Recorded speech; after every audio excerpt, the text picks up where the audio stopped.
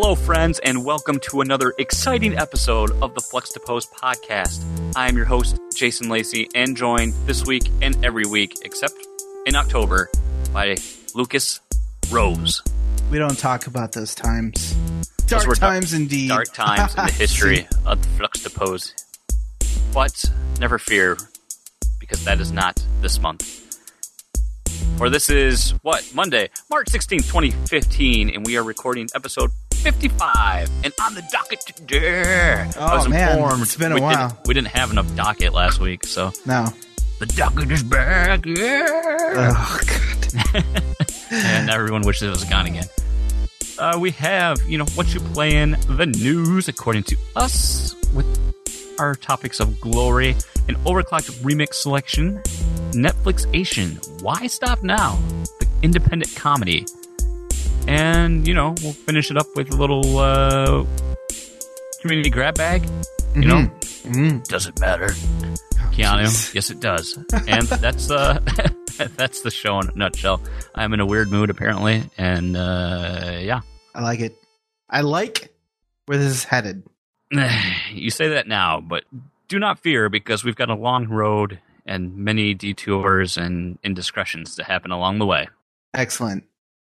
This story has branching paths. It's a choose-your-own adventure. I like it. So, and a reason that I will explain in the next segment, I recently made a purchase on my old Nook, well, not on the Nook tablet, before the Nook tablet. And I'd left it charging. I'm like, oh, cool, because that's what I read most of the time on.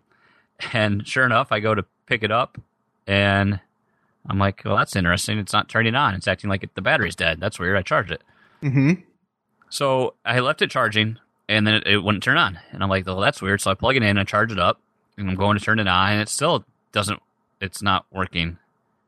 And then it finally does come on, and it said that the battery is too low. Please charge your unit. And I was like, oh, okay, so it's battery's too dead. That's why it's not turning on. So I leave it charging, and I come back, and I walk in and out of the room, and I notice it's on the lock screen. I'm like, oh, okay, that's cool. And I went downstairs. I think I was playing a computer game or something.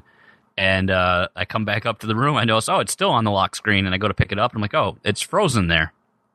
So I force shut it down, and it doesn't turn on. Doesn't turn on.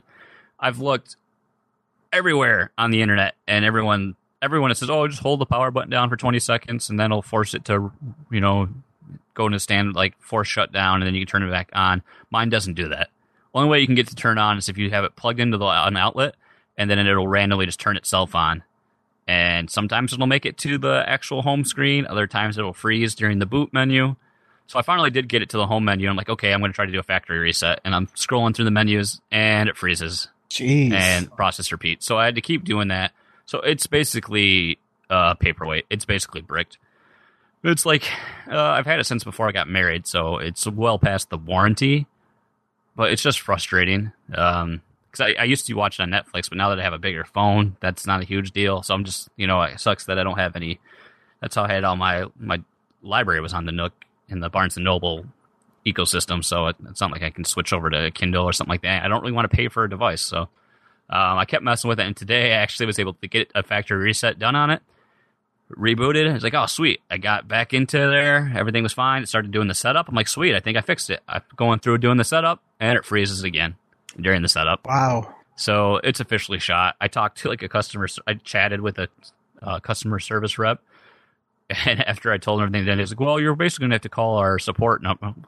I'm like, I'm not going to trade it in for a new one. I mean, if they could fix it, repair it like reasonably cheap, I would do that.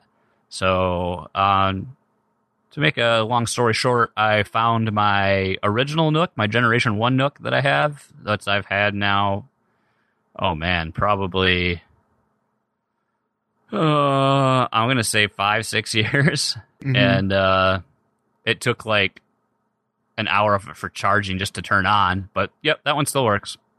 Works fine. I was gonna say, it seems like a Nook wouldn't really have anything for it to go wrong there. It just, seems very simple.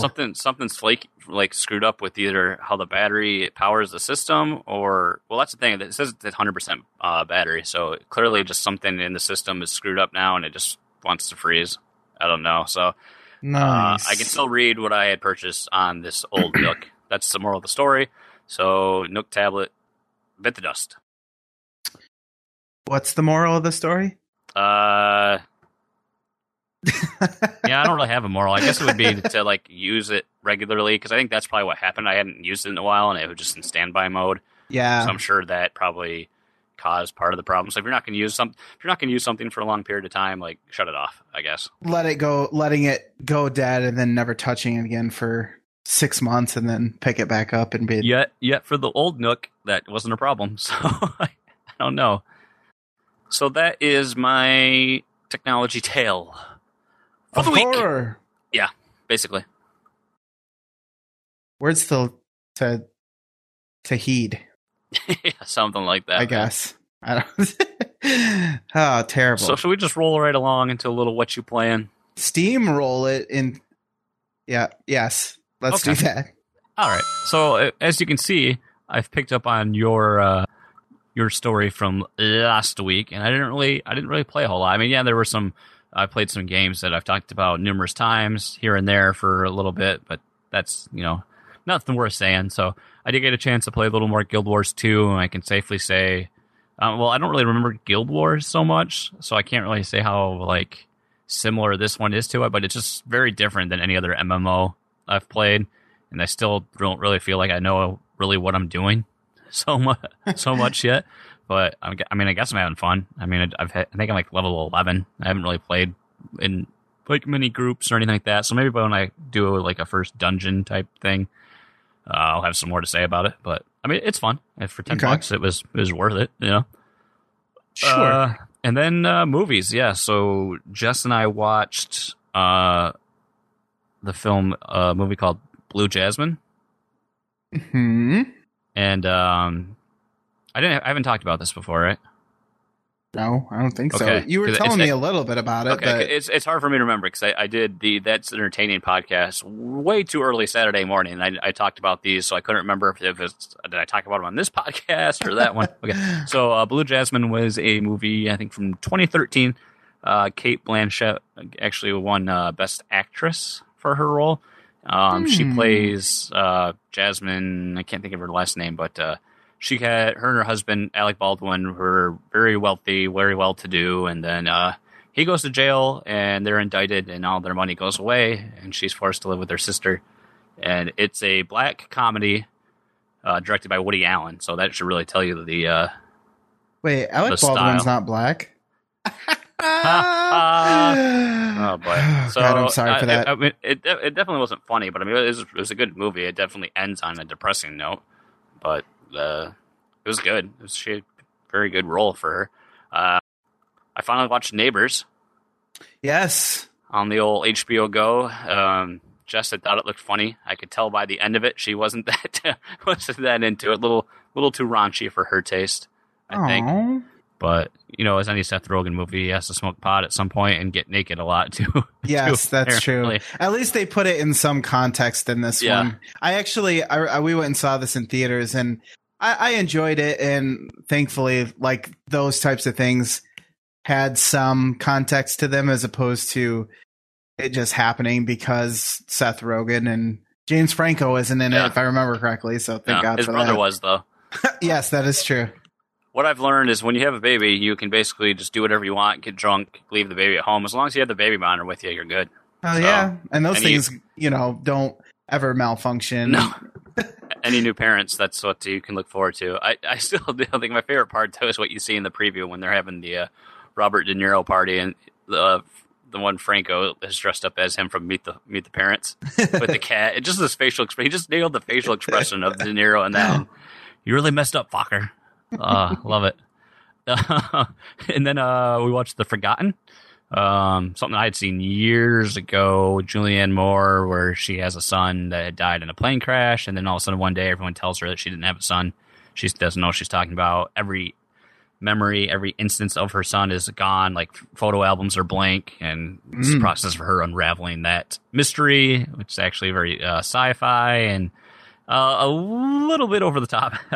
The premise gets a little extreme and unbelievable. Ridiculous. But I mean, that's what movies are. I still like it. Just enjoyed it. So, and we just actually finished it up before the show. It's a documentary called Cropsy, and you might see this popping up on your Netflix, and that's how we had started to watch it. It is about, it starts off talking about, I guess, an urban legend in the Long Island, Staten Island, New York area, and Cropsy was like this deranged, formal mental patient that lived under the tunnels underneath this, I can't think of it was a former institution that was closed down. I want to say not Millbury. I can't think of the name. I'd have to look at the name of it, and he kidnaps children when they're out and about at night.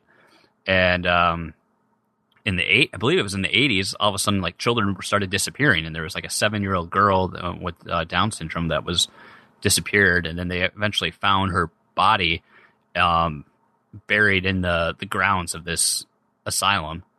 And they arrested this guy that actually he used to be a orderly there, and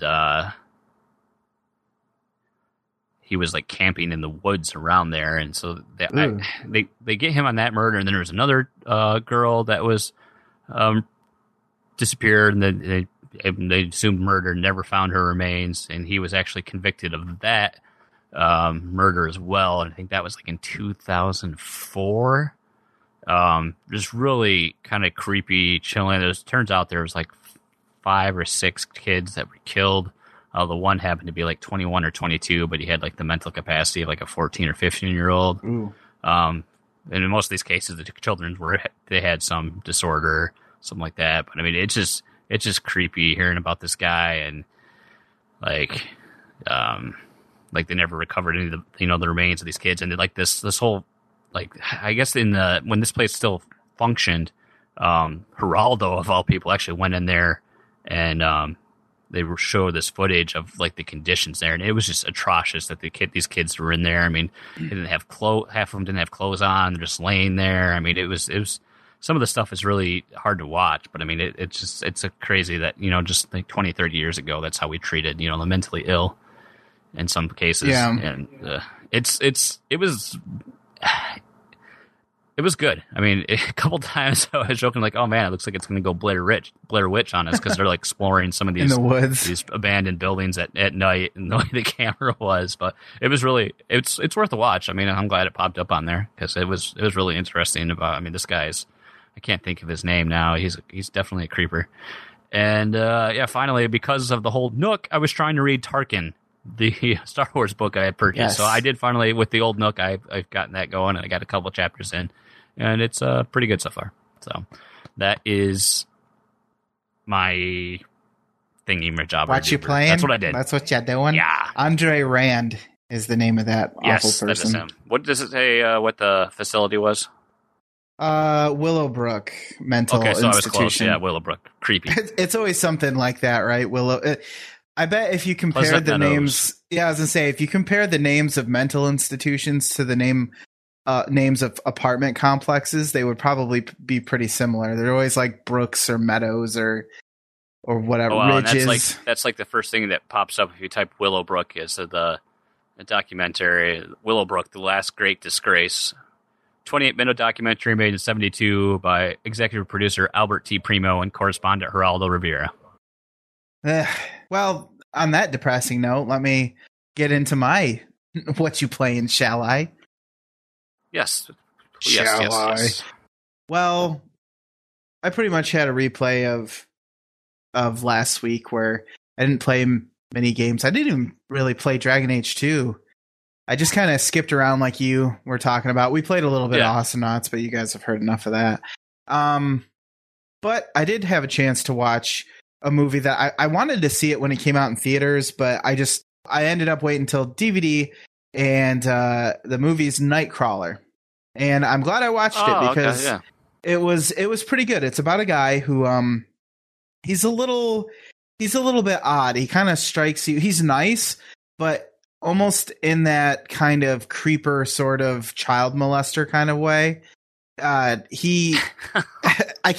the best way I can describe it. He always, like, when he smiles, you feel like he's, stealing something from you or something as he's looking you in the face. It's hard to explain.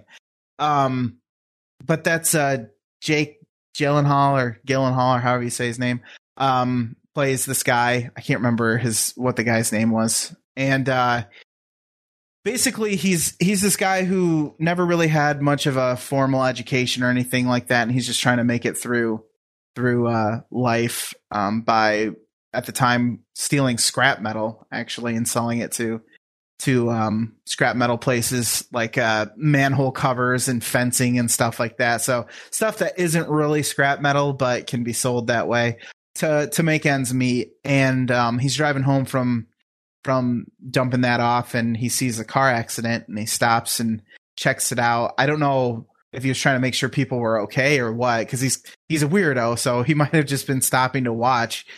But when he walks up to the car accident, they hadn't, the police, there were only 2 police there, and they hadn't set up a perimeter or anything. So he's able to get like right up in there.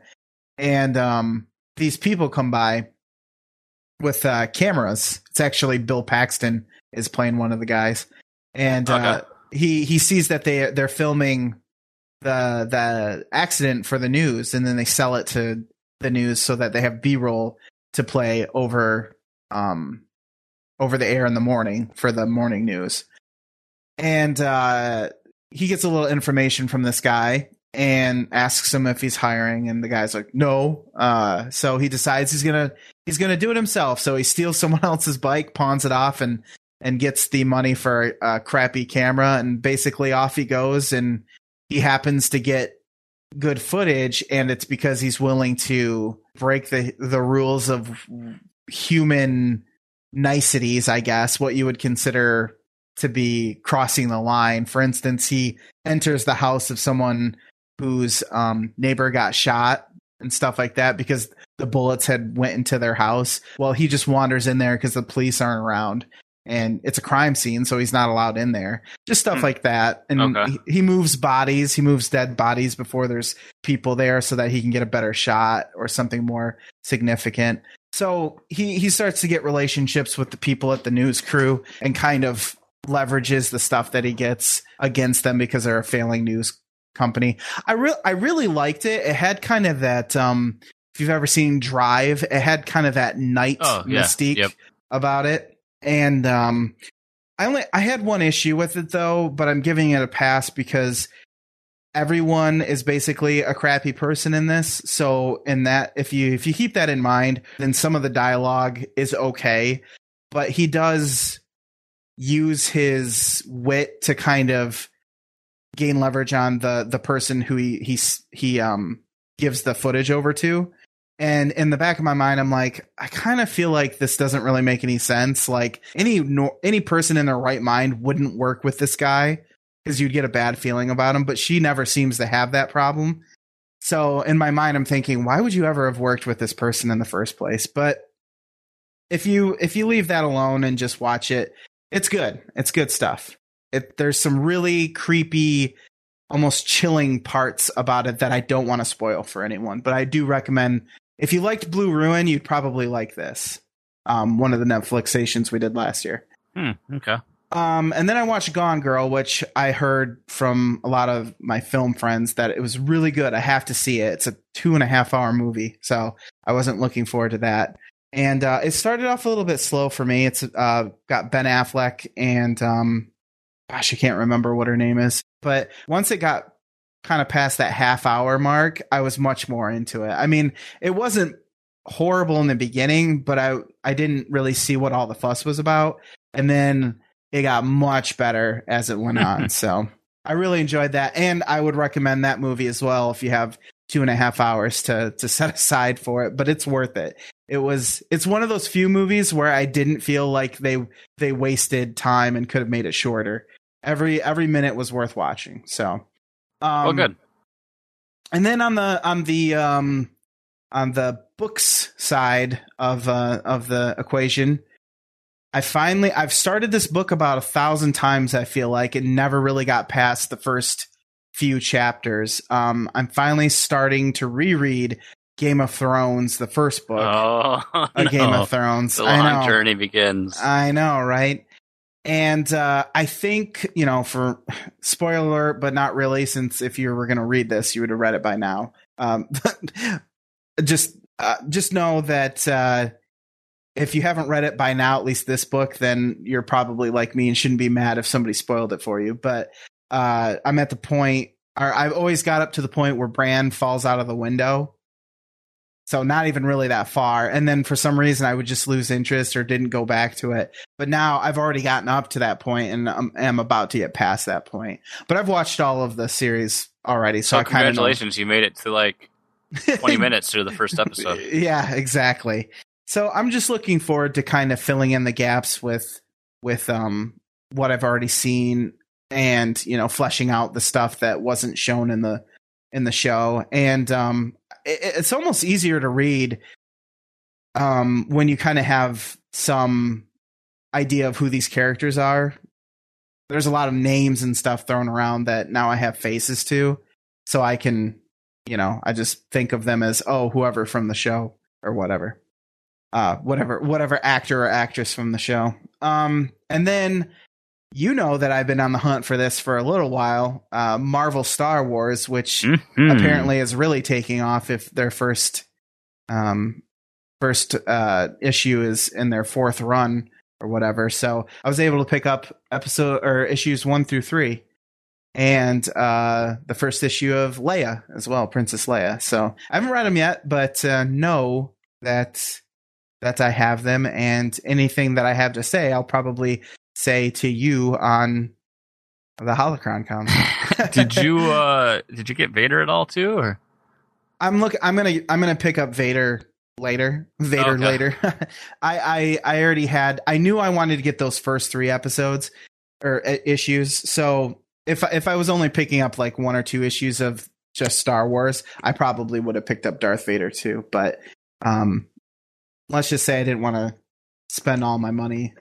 Yeah, all at once. I will say, like, Vader, I've read issues 1 and 2 now. I finally got issue 1 in print today.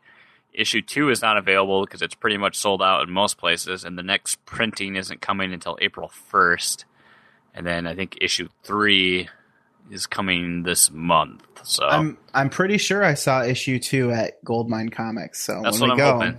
That's what I'm hoping. So on Thursday.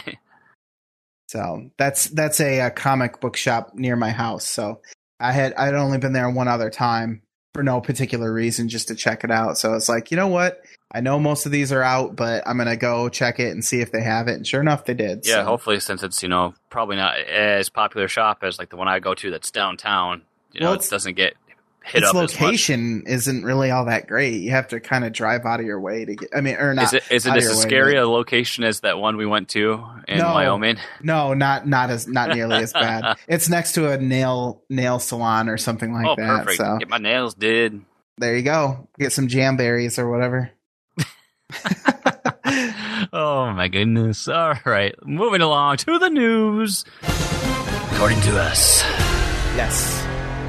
So let's pick and choose here. We didn't do any of the news last week, and so I'm kind of cherry picking from that and with what we got this week. So you'll probably say, man, this is old stuff. Well, that's why. Starting off, that's kind of relevant. Unreal Tournament update adds first high-res texture map. So people are now, you know, have, what is it? Unreal Engine. It's free, so people can now, you know, mod stuff easily. And so people are remodding, you know, Unreal Tournament maps, which is, you know, the alpha version is out that you can actually play the new version of Unreal Tournament. So I encourage you to do that. You just got to sign up. I have it actually. Have you played it yet? I haven't played it at all yet. I haven't played it like competitively, but I walked around the map and stuff, and it runs pretty good. It has kind of that kind of feel that you get from like Rage or what's that? Okay. What's the game that came out more recently that uses the same engine? Wolfenstein. It's Wolfenstein. Gosh, I'm an idiot. New Order. Where I don't know. It just feels like the textures are popping in at the edges of the screen sometimes if I spin around too quickly. I'd expect that in this since it's so, you know, early build. I think it says pre-alpha even. Don't worry. There's a hat store. Oh, of course. You can mod your own hats into the game. This will be a free to play shooter, and you know I haven't played it. I don't really think I've played an Unreal Tournament since like the 2004 version that we used to play at LANs all the time. I think it was 2004, wasn't it? When they introduced vehicles, I feel like we were all like, that one. Fuck this. Oh, we played it a lot though. It was so fun, but man, that's kind of revisiting the past. So that's cool that it's free and people can, add things to the game. And I'm looking forward to keeping an eye on its development as we go. Plus, it looks good. Yeah, it looks cool. So the lighting is very nice. Very topical joke there. Yeah. So there was this really fun and popular 2D side scroller on the Wii U and PC called Shovel Knight. You may have heard of it. Now it's coming to Xbox One and PS4. It's getting a free expansion called Plague of Shadows, where you play as Plague Knight. So I still need to finish Shovel Knight. It's kind of like it goes as well as us playing Mega Man 3 sometimes, so I only can do it in short bursts, And you throw the controller. God, exactly. So it's called Plague of Shadows. It'll bring new objectives, bosses, new routes through levels, new feats. Looks like Q2 2015, so sometime this spring, And it's not just a reskin; it adds new story and everything. And Plague Knight has a different skill set than Shovel Knight, so it'll be interesting to experience. Very good, very good. I love free things, so I do too, especially when it's free things for things I've already bought. Right. And going along with our games and things being released and free, Valve recently, earlier in the month, released Source 2, the Source 2 engine for free for developers. I think, was that during GDC, I think, that was announced? I can't remember, but yeah. That's cool that it's going to, give developers, another tool set to work with. I mean, I'd really like to see some more fucking Half-Life, but... No kidding. At this point, somebody could go and make their own Half-Life just to... I don't understand, like, I don't know. I don't get it, because, you look back and how they were going to make this push, that Half-Life was like one of the first, Half-Life 2 was one of the first episodic games. You had episode 1, and then a year later you had episode 2, and then it was just like, well, and it ended on a cliffhanger. Yeah, so you knew they were going to... If I remember right, isn't that what happened? Eli gets killed. Mm-hmm. And then those things stole Alex.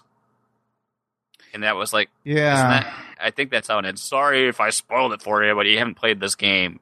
Well, it's how many years old now? I moved to the apartment in Rockford, so it's like almost 10 years ago, so I don't feel pity for you. Come at me, bro. Come at me. Oh, damn. Throwing down the gauntlet. I'll give you my email address. We can chat. Yeah. Back on topic. Source 2. I don't know a whole lot about Source or Source 2, so I can't give you in-depth commentary on it, but I would expect good things to stem from this. Yeah, well, I don't really see any example of what it looks like, even. You know what I mean? Like their screenshot for this news article is a picture of Half-Life 2. That's all I got on the whole Half-Life 2. Yeah. Yeah. Like, I haven't seen anything made with Source 2, so I guess I'm curious to see what it even... Is that what, Counter-Strike Go is built on? I'm not sure. I don't know. I'm not going to say anything that just is wrong, because I don't know. So, if I don't know, I'm not going to say it. And, you've heard me talk about a little game called Gigantic before. Much anticipated. And you might have heard, I know other people that have access to Gigantic, and you're not checking it out, so shame on you. It was announced during PAX that I don't remember if we don't think we really got into this when Mike was on. We just talked about the game, but it was announced during PAX that it's going to be you're going to need Windows 10 to play it, because it's going to have cross-play ability with Xbox One. No, I think we did talk about it a little bit. That? I think you brought it up, actually. Okay. That's what I get from pulling out old news articles. So I'm just going to assume that we did talk about it. So shame on me. So I'm going to mention that game you've also heard me talk about a lot, Hawken, is back from the dead. Yes. So I've speculated, and you've heard me talk about how, there's dev silence since July of last year, and we just figured that a buyout was happening, something was going on. We figured something legal was happening. So all of a sudden on, I think Saturday, all of a sudden there were posts on Facebook from Hawken's Facebook and their Twitter account, which have been dormant for almost a year. And it was like really cryptic. It was like an in-game, like, was it like windshields damaged, limping back to the base, hoping for repairs, It was really, just generic like that. And then there's another like coming soon message. And then all of a sudden we had this message that said, pretty excited to now be able to announce that Reloaded Games is the new owner of Hawken. This is the game's new producer, Joshua Cap and Josh Clausen. Reloaded Games, you might have heard Lucas talk about this time when he talked me into buying this game called APB, and we thought it was going to be so great. And then after like 2 weeks, the company that started at Real Time Worlds went bankrupt, and they had to close the game down because it had tanked so bad. Well, Reloaded took it over, brought it back to life, and relaunched it. And it was called APB Reloaded, and it's it's still running. But a lot of people, you'll also talk about how horribly microtransaction and pay to win it is as well. And I guess that's a publisher that's also involved called Gamers First. So that's the negative side here. We've got this same kind of company involved, but the too long didn't read versions. I guess basically the development of Hawken, the company, I don't know if it's Adhesive, who was the publisher, or was it Adhesive? Adhesive was the developer, and then there was Meteor was the publisher, and I don't know who went out first. I think Adhesive was the problem, but they basically went bankrupt, and then there was another purchase that tried to take place that failed, and then the IP basically went to a debt management company, and then eventually it was bought by Reloaded, and they finally, everything finally got finalized with them owning the IP, so I think that's why they could finally comment on it. So it looks like he's got, looks like first they're going to get the password reset function reestablished. They're going to get forums going back up, and then, work on like deployment bugs, tool bugs, more back end issues. So it looks like there's going to be a lot of cleanup first. So I would it's probably going to take at least 6 months before you actually get them to start planning new updates and changes to the game. So a lot of time is just going to be spent, fixing on the back end. So I actually hopped on before the podcast. I wanted to see, maybe there's been an influx of players, and I only had 3 servers to choose from. Oh, so wow. That was kind of disappointed, but kind of a low point, too. I guess usually I've seen more options than that, but I've always loved this game, so I'm just happy that it can keep running. And, do you think it might be too little too late, though, for the community at this point? I don't think so, because there's been a real positive response that I've seen on Facebook, Twitter, and like Reddit's been the most active way to like check it out. And oddly enough, I was just perusing that before the show, and that same guy I mentioned, Captain Josh, he had a post right there on their Hawken forums update and a request for comment. So they want community input on deciding what type of forum to go with, using Discourse or Vanilla or IPB, So they're looking for community input to shape that. I mean, he was live streaming Hawken the other night, and then some people in the community invited him on the public TeamSpeak, that there's a Hawken unofficial public TeamSpeak, and he joined that, and they had like a 5-hour AMA with him, just talking about the plans for the game and everything. So at this point, I know they're building excitement. I mean, it's just going to be what happens. I mean, I've seen posts with a lot of returning players coming back, this and that, and I don't know. It's exciting. It's gotten me to like look in the game. It's nice that if you Google Hawken, you actually get relevant results. Instead of stuff from last year or 2 years ago. Things have actually been posted about it. So yeah, so that's nice that we're finally just getting answers on it. So I'm looking forward to keep playing it. I mean, it's still fun. So nice. It is what it is. I always liked it. Yeah. Now, since I've rambled about that much longer than expected. Jeez. HBO Now, that was announced. We didn't get a chance to talk about it. It's going to be a streaming service for the web and iOS, because apparently it's Apple exclusive for now. For $14.99. So that's kind of disappointing, because originally I thought, HBO Now, maybe that's something you and Danette would look into, since you want to watch Game of Thrones. Maybe there's some of the other shows you'd be interested in. Plus the movies. But you have to have either an Apple TV or you have to stream it on. Yeah, I guess that'd be your only really option. I have the Apple laptop, but I don't want to have to haul that thing out and hook it up to the TV. So that's the only downside. But I mean, I don't know. I I can't. It doesn't make a big difference to me because I am an HBO subscriber. So this doesn't make too much. Yeah, it doesn't matter to you. But I mean, well, let's see here. Hold on here. This article says Apple's 90-day digital exclusive deals. What does that mean? Let's see. Oh, so you think maybe it's the first 30 days it's only available on Apple devices? Let's see. As I tweeted earlier, the situation puts Apple on the side where cable companies have been for so long, looking at a certain segment of willing to pay customers. It's not a problem if you already enjoy your Apple TV, iPad, or iPhone, but what if you prefer something else? Oddly, the best hope for avoiding that 90-day wait could come from your cable company. HBO says it's in discussions with some cable, satellite, and telephone providers that could sell access to HBO Now at launch, but nothing is set so far. So it looks like it's, I guess, timed exclusivity, maybe? I don't know. It's cool that it's finally happening, though, because it's talked about. I would just thought it would be very similar to, like, HBO Go, and I guess that's not the case. It's not going to be like HBO Go. It's going to be like it'll stream the content. Like, it, you won't have access to just every show, I don't think. I think you'll have a couple, like, channels, quote unquote, to choose from, and they'll have different programs airing. I don't know, though. I'm kind of paraphrasing from different shows I've heard, and I mean, since this is a couple weeks back, I haven't focused too much on it. I want to look into that because I wouldn't pay $15 for that. Give me on demand, I say. I demand on demand. Right? Tron 3, rumored to be shooting in Vancouver. That would be this fall, possibly. So I knew there were rumors of another Tron film, and I like Tron Legacy still. I don't know how other people did, but I thought it was sweet. I just like Tron. Yeah, I liked it enough. I mean, it was fairly straightforward, but Tron has always been about the look and the atmosphere of the film, and I love me some Daft Punk, so looks like Garrett Hedlund is going to reprise his role as Sam Flynn. Looks like she's not listed, but it's hard to imagine the story continuing from where it left out without Olivia Wilde also returning.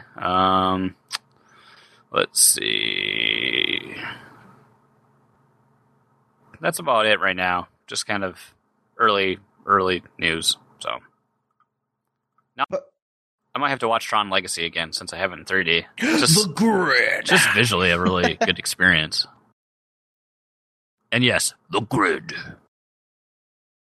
You don't go down easily, do you? Oh wait, that's a different movie. I'm going to save that last piece of movie news for last. Jumping over into the world of comics. Yes. So Marvel has a Secret Wars event coming up, and it's going to mishmash like a bunch of comic worlds together and involve just like the original Secret Wars did. And one of these runs that's going to take place leading up to it is a comic version of the 1992 X-Men. Oh, snap. The TV show X-Men, to be specific. Oh, snap. My biggest X-Men experience really was with the TV. Wasn't much of a comic reader at the time, so the TV show was always... I wasn't either. So I think that was huge, because they had I remember they had the Pizza Hut promotion. I'm sure I've talked about this on here before. But they had the Pizza Hut promotion, and you could actually get like the first couple episodes on VHS. And I don't know if I still have them somewhere, maybe back in my mom's somewhere, but I had those. So, nice. Like you said, their editor-in-chief, Axel Alonso. For many of us, animated series based on Marvel characters with their exciting and accessible stories provided a fresh new entry point for a new generation of Marvel fans. Now, through the magic of our digital-only, infinite comic format, the new Secret Wars digital exclusive X-Men 92 series will recapture the unique energy of the animated storytelling and continue to grow the legion of Marvel fans. So similar to what you said, I mean, that was your entry point. Oh, hell yeah. So it's gonna start off being digital exclusive, but then it will come to print. Be available digital in May, in print in June. Both issues will be $3.99. Looks like Scott Koblish will be providing art and co-writing, and he'll be providing the art, and co-writing duties will be shared by Chad Bowers and Chris Sims.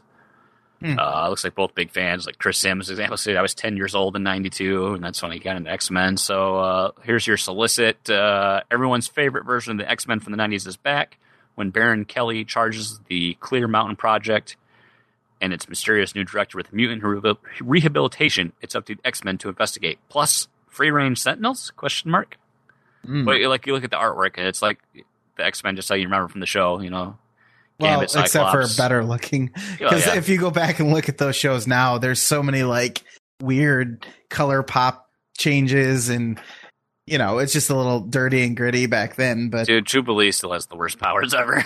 Jubilee her face is annoying to me in this cover. I hate you, derp face. So this is part of the Infinite Comics. Marvel's Infinite Comics are optimized for horizontal screen and swipe to turn page reading.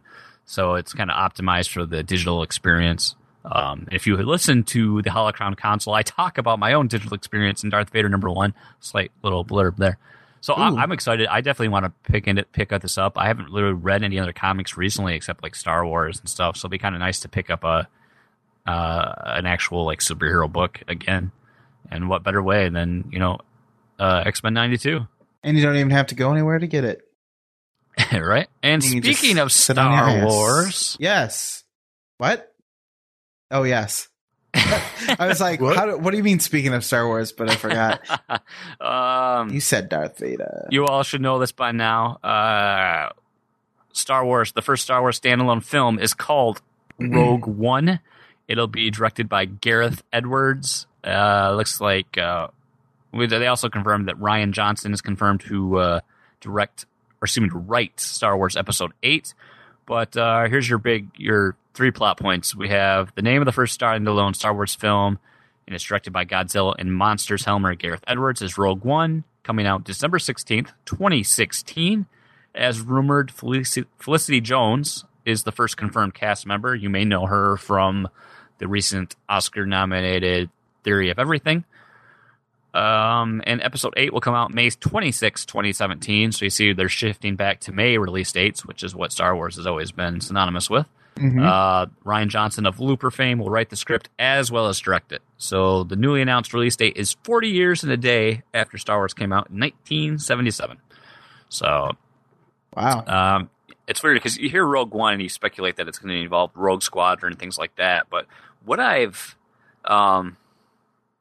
looked at though, I was listening to Rebel Force Radio podcast, and they had an interview where they were talking about this. But a lot of the concept art that's been showed, it looks to be like you see a lot of like rebels in the ground combat garb, like they had in the Endor battle.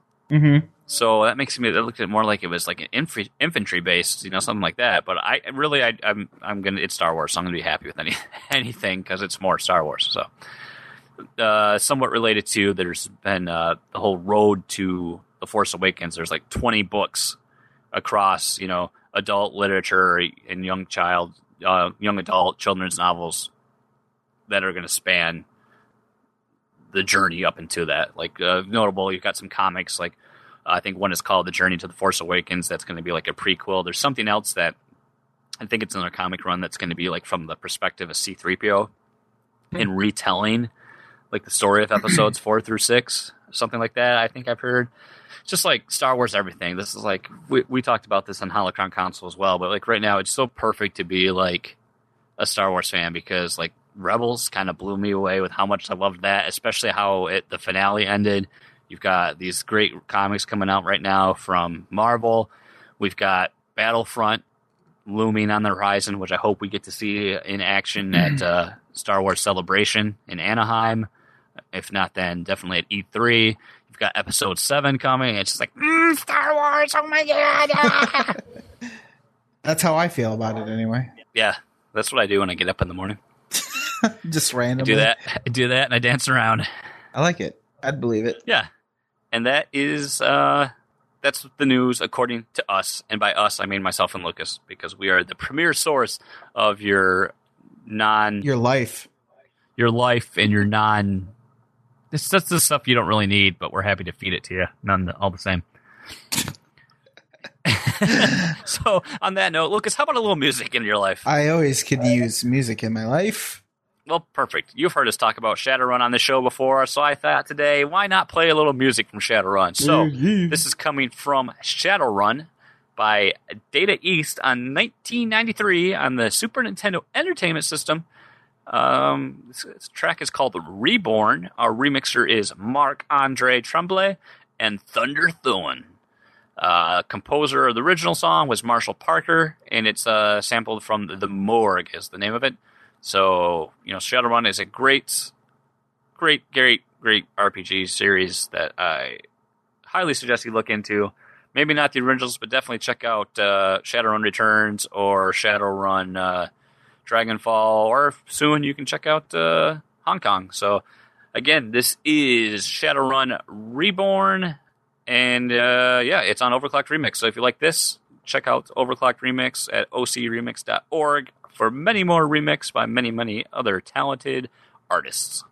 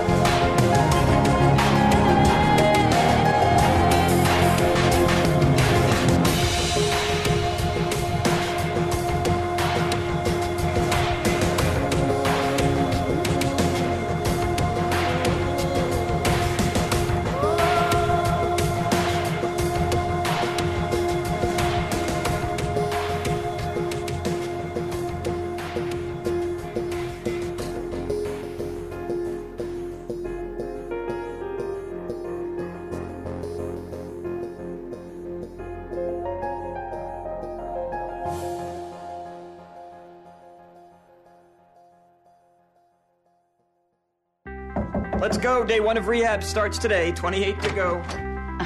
What's with the jacket? I have an audition today. Nicole, you gotta eat quickly today, okay? We're in a hurry. Nicole's not hungry. 2 bites. Left, right. Checking in? We got a problem here. I don't qualify for detox or rehab. if I get high and convert his dirty urine. So let's do it then. I will pay for it. It'll be my treat. Okay. I look like the Unabomber. You knock on the door, and you ask for Sprinkle. What up? Hey. And you give him the money, and then you get out of there, all right? Pull out. What are you, a vending machine? You're a drug dealer. It's re-uptown, Holmes. I'll go with you. How does that sound? Hell yeah, that's cool. You better know that Spanish. Oh, he knows Spanish. I'm gonna whoop your ass. You can believe that. He look half Puerto Rican. Puerto Rican, he's Jewish. Got good hair. Bunch of gypsies living here that don't wear shoes because it smell like feet. Oh my God. Somebody need tough acting to acting. That's all I'm saying. Este es el nuevo hombre. Sí. Pero tú se ve bien bravo, pero yo un mismo tigre. Soy más bravo de lo que parezco. Sorry, we're just doing some introductions. And also, he's insulting me. This son worked for me all day long, and so do you. Here, man. What are you taking? What's Eli? It's Oxy. You about to be stratosphere, both son. Buckle up, kids. It's about to get wild and woolly in here. I have an audition for a piano school. I probably won't even get in. Maybe you will. Good luck, sweetheart. Okay, fine, thank you. You got a gift. You gotta fight for what you love, man. Don't ever lay down, not even once. If you do, you never get back up.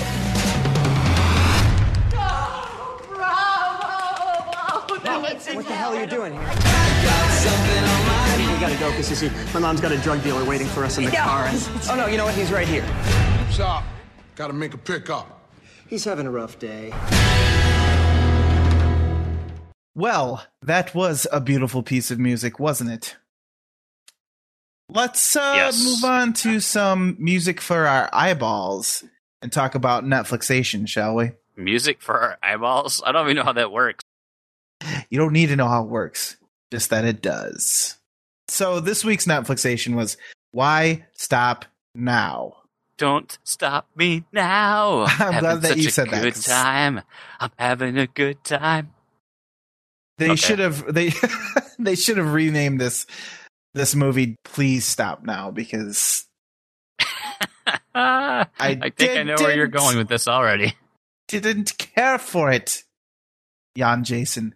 It was an independent comedy that wasn't very funny, and Netflix described it as this.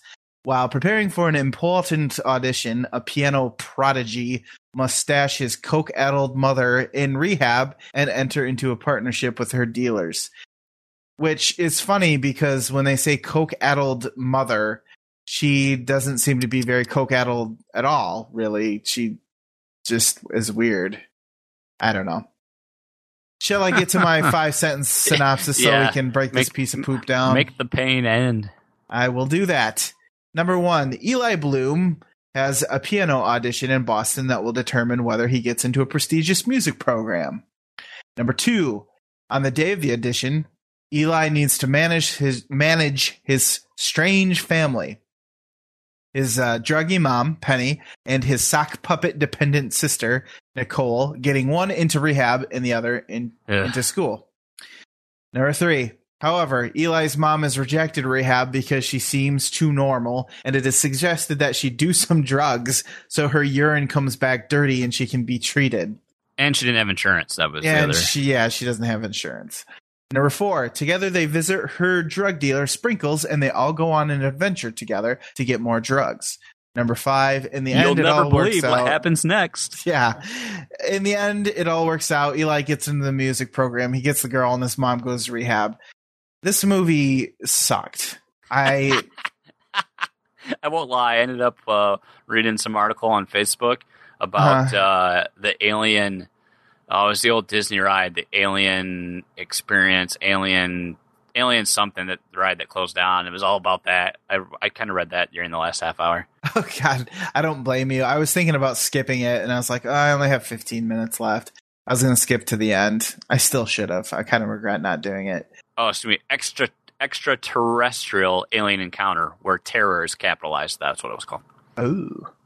I see. Well, I would rather have been on that ride than watching this. Did you notice that, like, basically the little sister was just in there as a plot point to serve as, like, plot motivation? She really had no other point being in there. Yeah. Because the character was just kind of, she had very little screen time, but was just kind of thrown in a couple scenes here and like, there. We have to go pick her up. Oh no! Everybody get in the car, because drug dealers want to spend their entire time with one person who doesn't end up buying any drugs. Oh, I guess they did at the end, barely. So, what did you like about this movie? Precious little.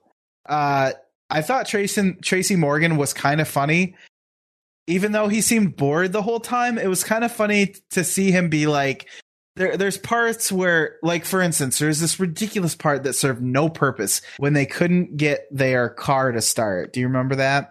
Oh, yes. And they're like, him and his brother or business associate at the very least, named Black. I think his name was actually Black for some reason. Yeah, they only referred to him as Black.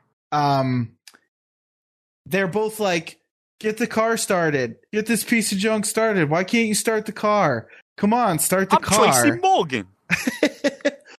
Yeah, exactly. And it was kind of funny to see him in that role, but only in the sense that I like him. He was basically just Tracy Jordan, but except for a little less crazy. He wasn't as crazy. But yeah, I don't know. There were a lot of weird scenes like that where they just had there were seemingly improvised lines, I would imagine, that serve no purpose whatsoever. So I don't know. So it was kind of amusing to me. And then I like your technicals here. Yeah, it looked like a movie, so that's good. It wasn't necessarily bad. I mean, it wasn't really inspiring or anything like that, but it didn't look like it was shot, on a phone or anything like that. So that's a thing. Yeah, I like how the movie starts off how many movies do. He arrives at the audition and then he's like, "Oh, you won't believe how it took me to get here." And then it goes back and it re-shows you these events. So I would at least the movie didn't end when it caught back up to the intro. At least there was more to it beyond that, even though I wish there wasn't. I was going to say, that's not how I felt about it. It just... I tried to think... I looked back at it, I'm like, did I like this? Did I not? And yeah, I just did not. It's just not a... I don't know. I feel it didn't feel inspired. It was very just blah. Yeah, I feel like the story really is lacking too. I think that's what kind of hurts this a Well, lot. I'm glad you bring that up because there's plenty I disliked about the story. Well, the story and aspects of the story, such as the acting. It was terribly overacted, and that was one of the things I think that fed into the come on, start the car, get this piece of garbage started. What's going on? Even the mom, there were parts where she was just saying things that just seemed ridiculous. No one told her to say it. She was just yeah, start the car. She didn't do it there, but that's the only way I can think of explaining it. There were just parts where she would talk and it just seemed stupid. Why are you doing that? They're playing characters, and I don't care if the characters have characterization, but when you clearly see a person who's pretending to be, a certain way, it just comes off as not very genuine. This one really struck out, came out at me right off the bat. The tone of the movie is really weird because it's supposed to kind of be funny, I guess, but then at the same time, there's parts where Tracy Morgan's character and Black are talking about how they will murder the Eli and his mom. They just suddenly get straight up serious all of a sudden. And it just is very weird to go throughout the movie not hearing anyone swear or anything. And then you hear somebody say, "I will kick your motherfucking ass," or something like that. I don't mind the F word or anything, but when it just comes out of nowhere for no real reason, he gets in their house and they're just acting like normal everyday people. He doesn't even know if he's in the right spot, really. He's like, "Can I buy some drugs?" And then all of a sudden they're I don't know. It just didn't seem well thought out for these characters. And the tone, it makes the tone go from kind of serious to kind of funny, although I didn't laugh once in this entire movie. It was just weird. If you watch it, you'll probably see what I'm talking about. Did you like how there was this? I mean, you got it. It's a movie about a young adult, so there has to be a party scene, right? So yeah, at the very beginning there. Yeah, there's this. I didn't even know she was supposed to be a love interest, but there's this girl. I didn't know that he was supposed to be just out of high school because I didn't believe any of those characters were in high school. Everyone looked old. No, I thought he was just a losery, like 24-year-old or something. He's at this party and he's getting way too drunk because I guess he doesn't know how to drink alcohol. And there's a girl there that he seems to know, but to me, it almost felt like they were brother and sister or like friends. He didn't act like he was interested in her because he was always acting kind of a dick to her. And she didn't really seem all that infatuated with him. But yeah, until later in the show, he just shows up and starts talking to her again. And you're like, oh, I didn't know that was going to be where this was even headed. Yeah, he professes his love for her, even though he never even talks about her at all he never mentions her to hardly any other character.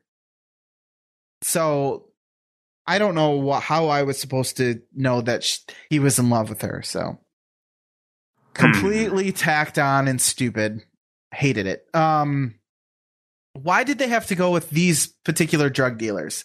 I feel like somebody who's coke addled, as they say in Netflix description, would have more than one drug dealer in case one is dry or didn't have any product, right? You would assume? Yes. So why did they have to go with these two? Like, why couldn't they just go to a different... Oh, that's right, because this story is very contrived and is written in such a way that everything, like you said, like the sister, well, he drops her off at school, so they have to go pick her up at some point. Or there's this girl that he's interested in, even though he never talks about how interested he is in her. It's just like, well, most movies have love interests, so we're going to add a love interest. It was just... Gotta have it. Yeah, it was not But you are not out. like sand. Gosh. And of course, I wasn't very surprised to see Jesse Eisenberg being pretty much what he normally does. He literally was like the character from every movie I've ever seen him in, basically. I don't think I want somebody to recut every movie that he's ever been in and treat him as one character to see if there's even any difference in the acting that he does. Like, ooh, I smell a challenge. I am. I'm throwing down. I might even do it myself, but then I would have to actually watch all those movies, and that would be horrible. So, no. He happened to be in some decent ones, but I think that's because he wasn't the main character. Maybe the only one I can think of that he wasn't like that would be The Social Network. He was more of a dick in that and not like I don't know, like Michael Cera type character where he's like, oh, I don't know what to do in any social situation because I'm a nerd. And then on the technical side, I didn't really see anything too awful, but there were some weird moments where, like one of them was when he's talking to his mom, she starts talking and then they never cut to her face during the entire line.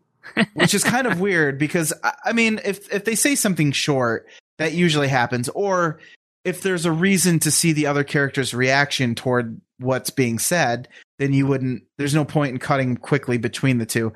But in this one, it was just like I was expecting a back and forth. So it makes me think that they must have went through and changed the dialogue or changed the line and had the actress record it separately off the, in some sound booth somewhere or whatever. So when you see something like that, you're just like, oh, that's kind of weird. So is there anything that you noticed that you liked or did not like, or anything that I missed? I like that somebody finally ripped that damn sock puppet off his sister's hand. Oh, I know. He goes badass like crazy there at the end. Yeah, I mean, of notable, no. There's nothing there. There is one thing that bugged me too. Actually, now I think about it, this is almost going to be one of the movies I didn't watch to go to my list of Netflix stations I didn't watch, and now I'm like, damn it, why did I watch it? Yeah, no kidding. You could have been watching Dodeca Pentathlon or something good as opposed to this. Another thing that bugged me was that his character does not make me think that he would just randomly pop 2 pills that he finds in his mom's car that are unlabeled. And she's like, that's my OxyContin or whatever. Oh, yeah. That is completely out of character for him to just randomly take drugs. And then even when he's on the drugs, he acts... Does he think that it was like painkiller or something for his hand or something like that? Yeah, he took it because he was looking for painkillers for his hand. But he doesn't strike me as the type of person to take a stupid risk like that, I guess. Especially since it's coming from his mom, and he has he does not like what his mom does. He's obviously very fed up with her. So it just seems weird that he would just be like, well, my mom did it, so it must be fine or whatever. But when he's on these drugs, I don't think the person who wrote this knows what it's like to be on like painkillers, because he acted more like he was drunk. Like especially when he showed up to the audition, he acted very flippant about the whole thing when all he's been doing is worrying about the whole thing. So I don't know. It just made him seem weird. Like he didn't seem drugged. He seemed like an ass. I don't know. It was weird. It's hard to describe, especially thinking back on it now. But it just didn't feel right. It just seemed weird. So the all important question, was it entertaining and fun? And no. when I look back on like what you said, when I look back on it, no, it wasn't. It was a chore to get through. It wasn't interesting. It was just boring. I'd rather read articles than watch the movie, apparently. It had no life to it. It just, I don't know. It was not interesting to watch. It didn't capture my attention. And it wasn't even bad like I, Frankenstein was bad. It just was uninspiring, and it made me depressed. And it made me think, how does somebody get something like this made? But let's talk numbers, shall we? Netflix's guess for me was a 3, and I gave it a 1.5. I was going to give it a 2 when I first watched it. And then I thought back on how horrible it was. Can you give scores on Netflix in the halves? No, you can't. See, that pisses me off because they can give you score. They'll give you they gave me a 3 3/4 was my suggested score, but I only can rate it in whole numbers. I don't like that. I round it to the nearest half generally when I give them on the show. Okay. So 1.5 is what you gave. Yep. Yeah, I'm probably at a 2. That's being generous. Okay. Yeah, there's not a lot of redeeming qualities here. There is nothing for me to look back and go, I want to watch that again because of blank, whatever. It's just, I don't know. It left a bad taste in my mouth. Yeah. I wish I hated it. At least then I felt something towards it. It was a waste of time. Even the lowest rated movie that we watched last year, which was Love. I hated that movie. At least I felt something towards it, right? I would rather watch that again than this, because that at least I can complain about in a way that I feel justified. This is just like, blech. So let's get beyond all this, shall we? I've picked out some stinkers, and for that, that comes with the territory. I apologize, but at the same time, sometimes you have to shovel through the shit to find a diamond. I don't know if that even makes any sense. We're going to go with it. Sound good? Excellent. Yay. So next week's Netflixation is called The Heart Machine, a romantic psychological thriller. You'll understand when I go to Netflix and put in the description, because apparently I forgot to copy and paste it into the document. So that's good. Ooh. Thankfully, I have it right here. Let's see. When Cody begins to suspect that the Berlin woman he's been dating long distance might live a lot closer to home, he sets out to uncover the truth. Is she a Nazi? I hope so. Scalping Nazis. Do I hope so? I want my Nazi scalps. You went from a really bad Brad Pitt impression to, I don't even know, drunk Palpatine. I don't. Oh, I'm afraid there will be no Brad Pitt impressions. Hey, you may know John Gallagher Jr., who was in Short Term 12. How about that? How about that? Caitlin Scheel. That's two different names. Not Caitlin, but Caitlin Scheel from The Sacraments. I think she might have played the sister, possibly. And she You're played Next. Sarah. I think that was the sister. I don't know. No. She was that. She was the young girl, that like 20-something-year-old girl they interviewed that was from Australia. Yeah. Oh, okay. Yeah. The one you were like, why is she here? Yeah, because the sister was Amy Simetz. Okay. Now this was written and directed by Zachary Wigan, and Chief Wiggum. and this is his first feature as well. He's directed a few shorts, and I know that has led us down a dark and dangerous path. I'm looking at you. Why stop now? But you know, you got to hit a gem once in a while. I want to be there when one of these up and comers, hits with something great, and I want to say, well, I liked him before he was popular. I'm going to interrupt you here. Do it. Did you know that the chick that played the sister in The Sacrament, Amy, whatever I said her name, Winehouse, Simet, she was in Upstream Color? I want to say that I mentioned that in the You Might Know, but I don't know if I did. So very interesting. Anyway, it is, after a while when you start watching all these like Netflix movies that they're kind of like straight to DVD, but in this case straight to stream, you start to see that there's a lot of like connected actors who are kind of that like C-list, like that we're weird going full streaming circle area. Here on Flex to Post. We like to bring it back to the beginning.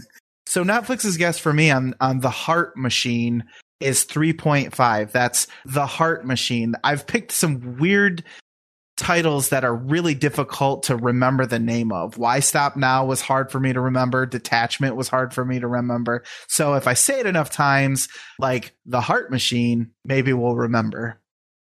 So let's watch it together, shall we, for next week? Oh, I remember seeing this one pop up when I was digging through. I recognized that cover art. It's got a very pink cover art, and it looks like Jon Snow, but it's not.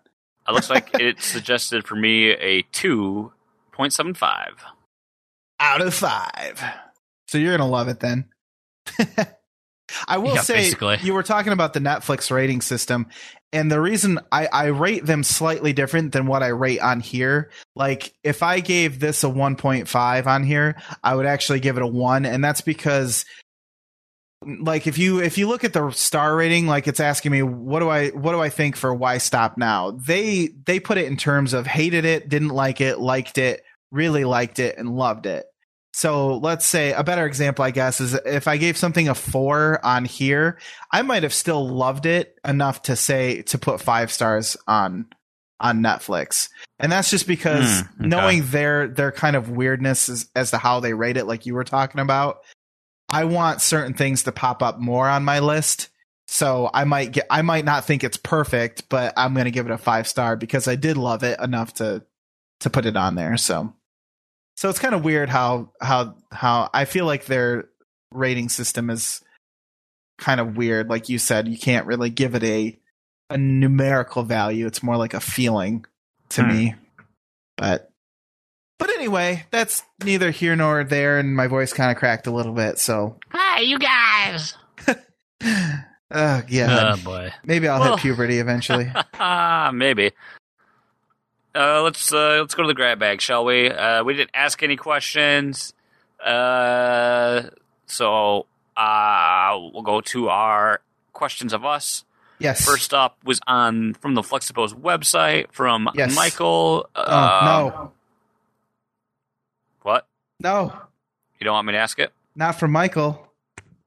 No, you can ask it. I just don't like Michael at all. Oh, okay. Or his questions. If you could ask any question of the week, what would it be? Now, I've had time to study this question since I noticed it on the site, and I still don't know what this means.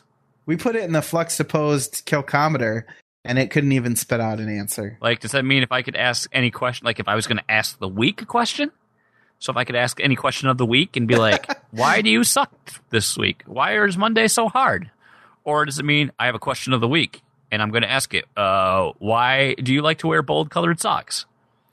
I don't understand, Mike. I don't understand. Lucas, care to comment? I think he's trying to be funny and he failed miserably. As usual. He'll have some sarcastic explanation to deliver to me next time I see him. I bet this is his commentary on why we didn't ask a question for last week. Is my guess. That's my guess. All right. I'm going to go with it.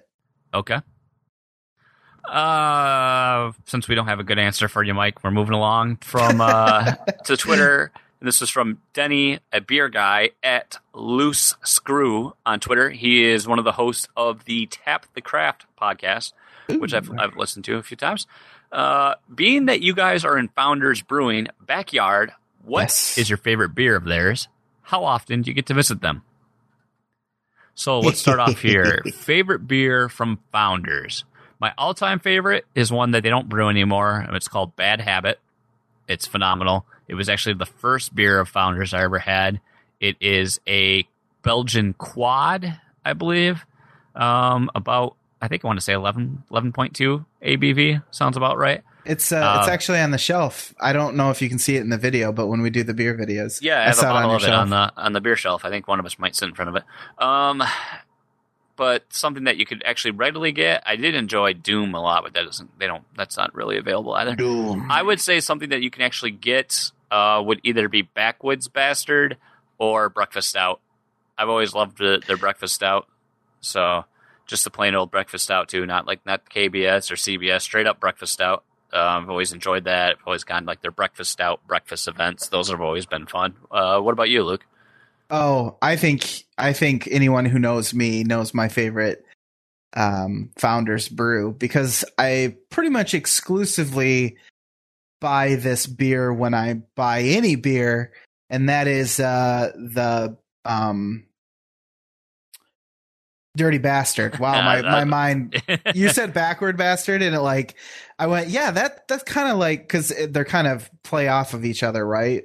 If I remember correctly. Yeah, the Backwoods Bastard is Dirty Bastard, fermented in a, I think it's just in a bourbon. It's just in a bourbon barrel. Okay. Yeah, and those tend to be, I don't like to aged, buy I should say. The 4-pack really expensive ones. So for me, I usually do Backwoods comes in. Yeah. And so Dirty Bastard for me, man.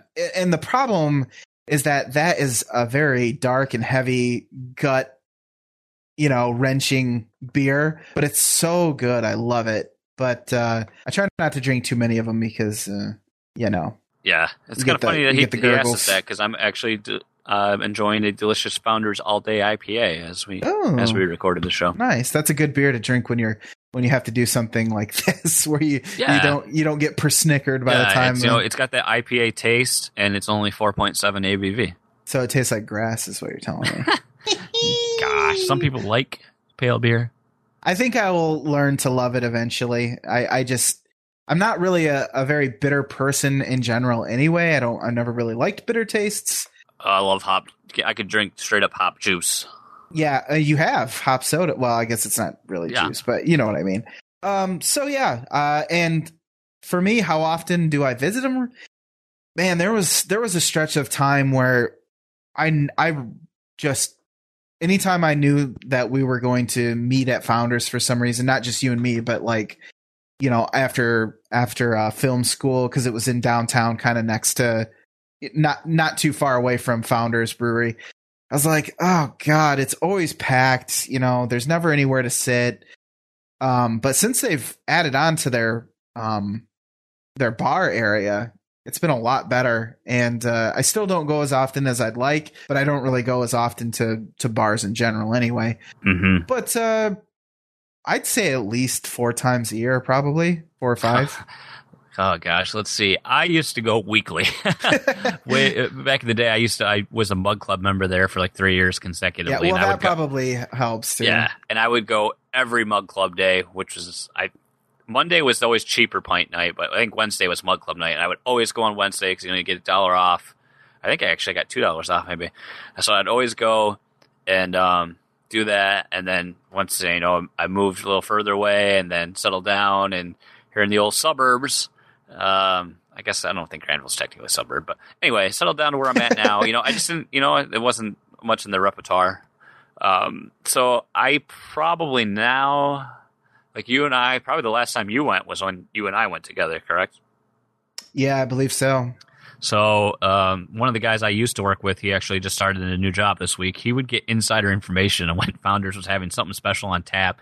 So we'd say, okay, you want to go? And we'd go and because where my office is, we can walk there, but it probably took us about 10 minutes to walk there. And here we go, kind of power walk through all the parking lots and go to Founders and get in on something. So that's how I finally tasted like KBS and had CBS and I had some other cool releases because of that. So last time I was there was like 2 weeks ago.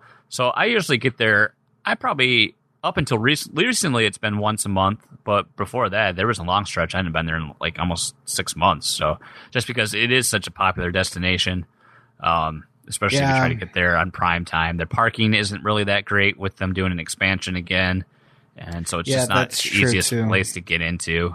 And plus, there's just so many other offerings now in Grand Rapids between just cool bars or brew pubs or, just microbreweries. There's so many options. So I try to experience something new, but I still Founders will always have a special place for me because, like at their old building, that's where I used to go, meet with some friends. And I used to, do the whole Mug Club thing. And it was just, had a lot of good memories and good times from Founders and, at the brewery and at home. So it's a legendary piece of nostalgia for me.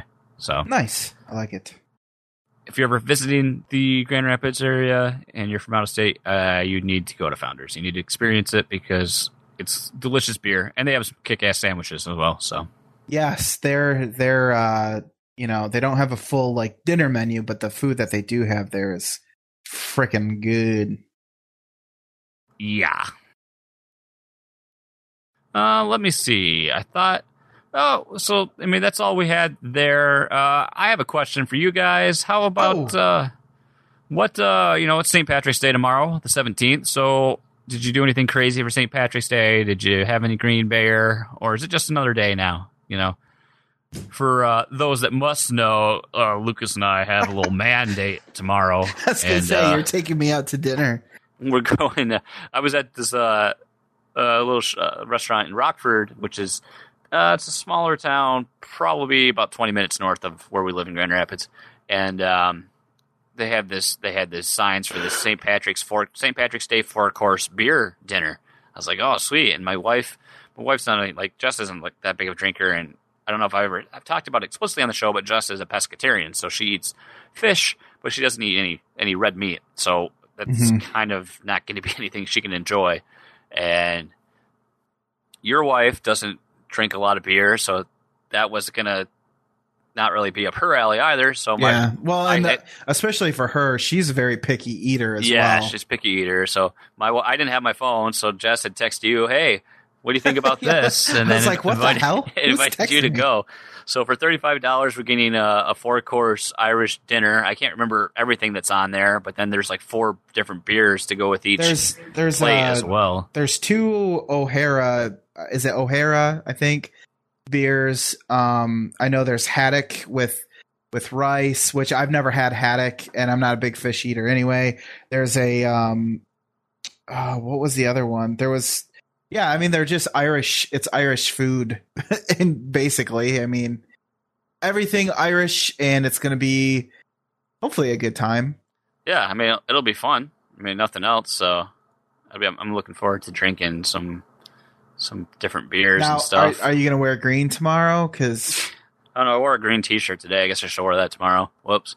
Way to go. Let's see here. We have sheep dip with oat cakes and pea soup shooters with the Wexford cream ale. Pan-seared haddock with a leek tarragon butter and Dunmurry rice with Rogue Irish pale ale. There's got to be some cabbage in here somewhere. There's no beef with cabbage, which is good because I can't eat cabbage. Irish stout corned beef with kale colcannon, accompanied by a dill pickle horseradish cream and stout mustard with O'Hara's Irish stout, and then Irish apple crumble cake with the whiskey, caramel drizzle, and brown sugared blackberries. O'Hara's Irish Red. Oh, man. So that's what we're doing tomorrow. Thankfully, there's no blood sausage or anything like that. I don't know. I don't know what the Irish equivalent of like blood sausage is, but I do not want to eat it. Maybe we can have a Flex to Pose date selfie. Ooh, I hope so. I'll wear my finest finery. What? So hopefully, maybe you can top that with your St. Patrick's Day Tales of Legend. Aye, laddie. Oh, I don't you know. Oh boy. And it's that time again. It's that time. The voices are coming out. A little bit of shorter show, Got the marathons that you've gotten used to, Yeah. But that is gonna bring episode 55 to close.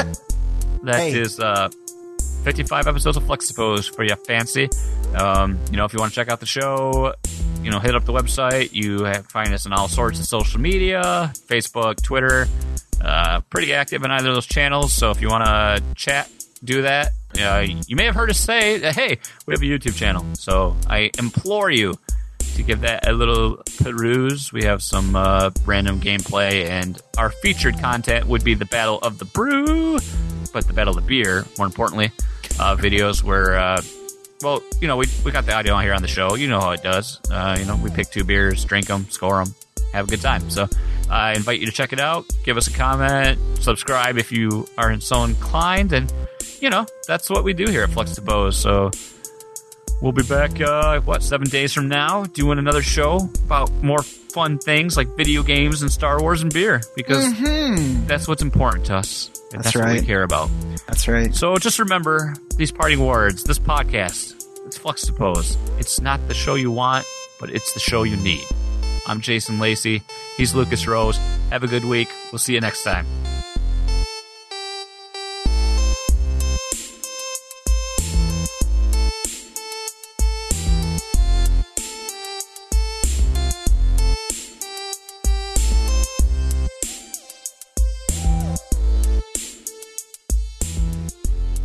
Bada bing, bada boom! It's happening. What? What's up now? I don't even need to intro the show. We're just gonna come in with that. Bada bing, bada boom! You're listening to Flex Post Podcast. Welcome to Monday. You got a little Italian there. Bada bing, bada boom! Forget about it. I'm making you a pizza. Forget about it. Goo goo gaga! I'm the baby. Forget about it. What? That's Little right, Miss Romano. Muffet said on the tuffet. Hickory dickory dock.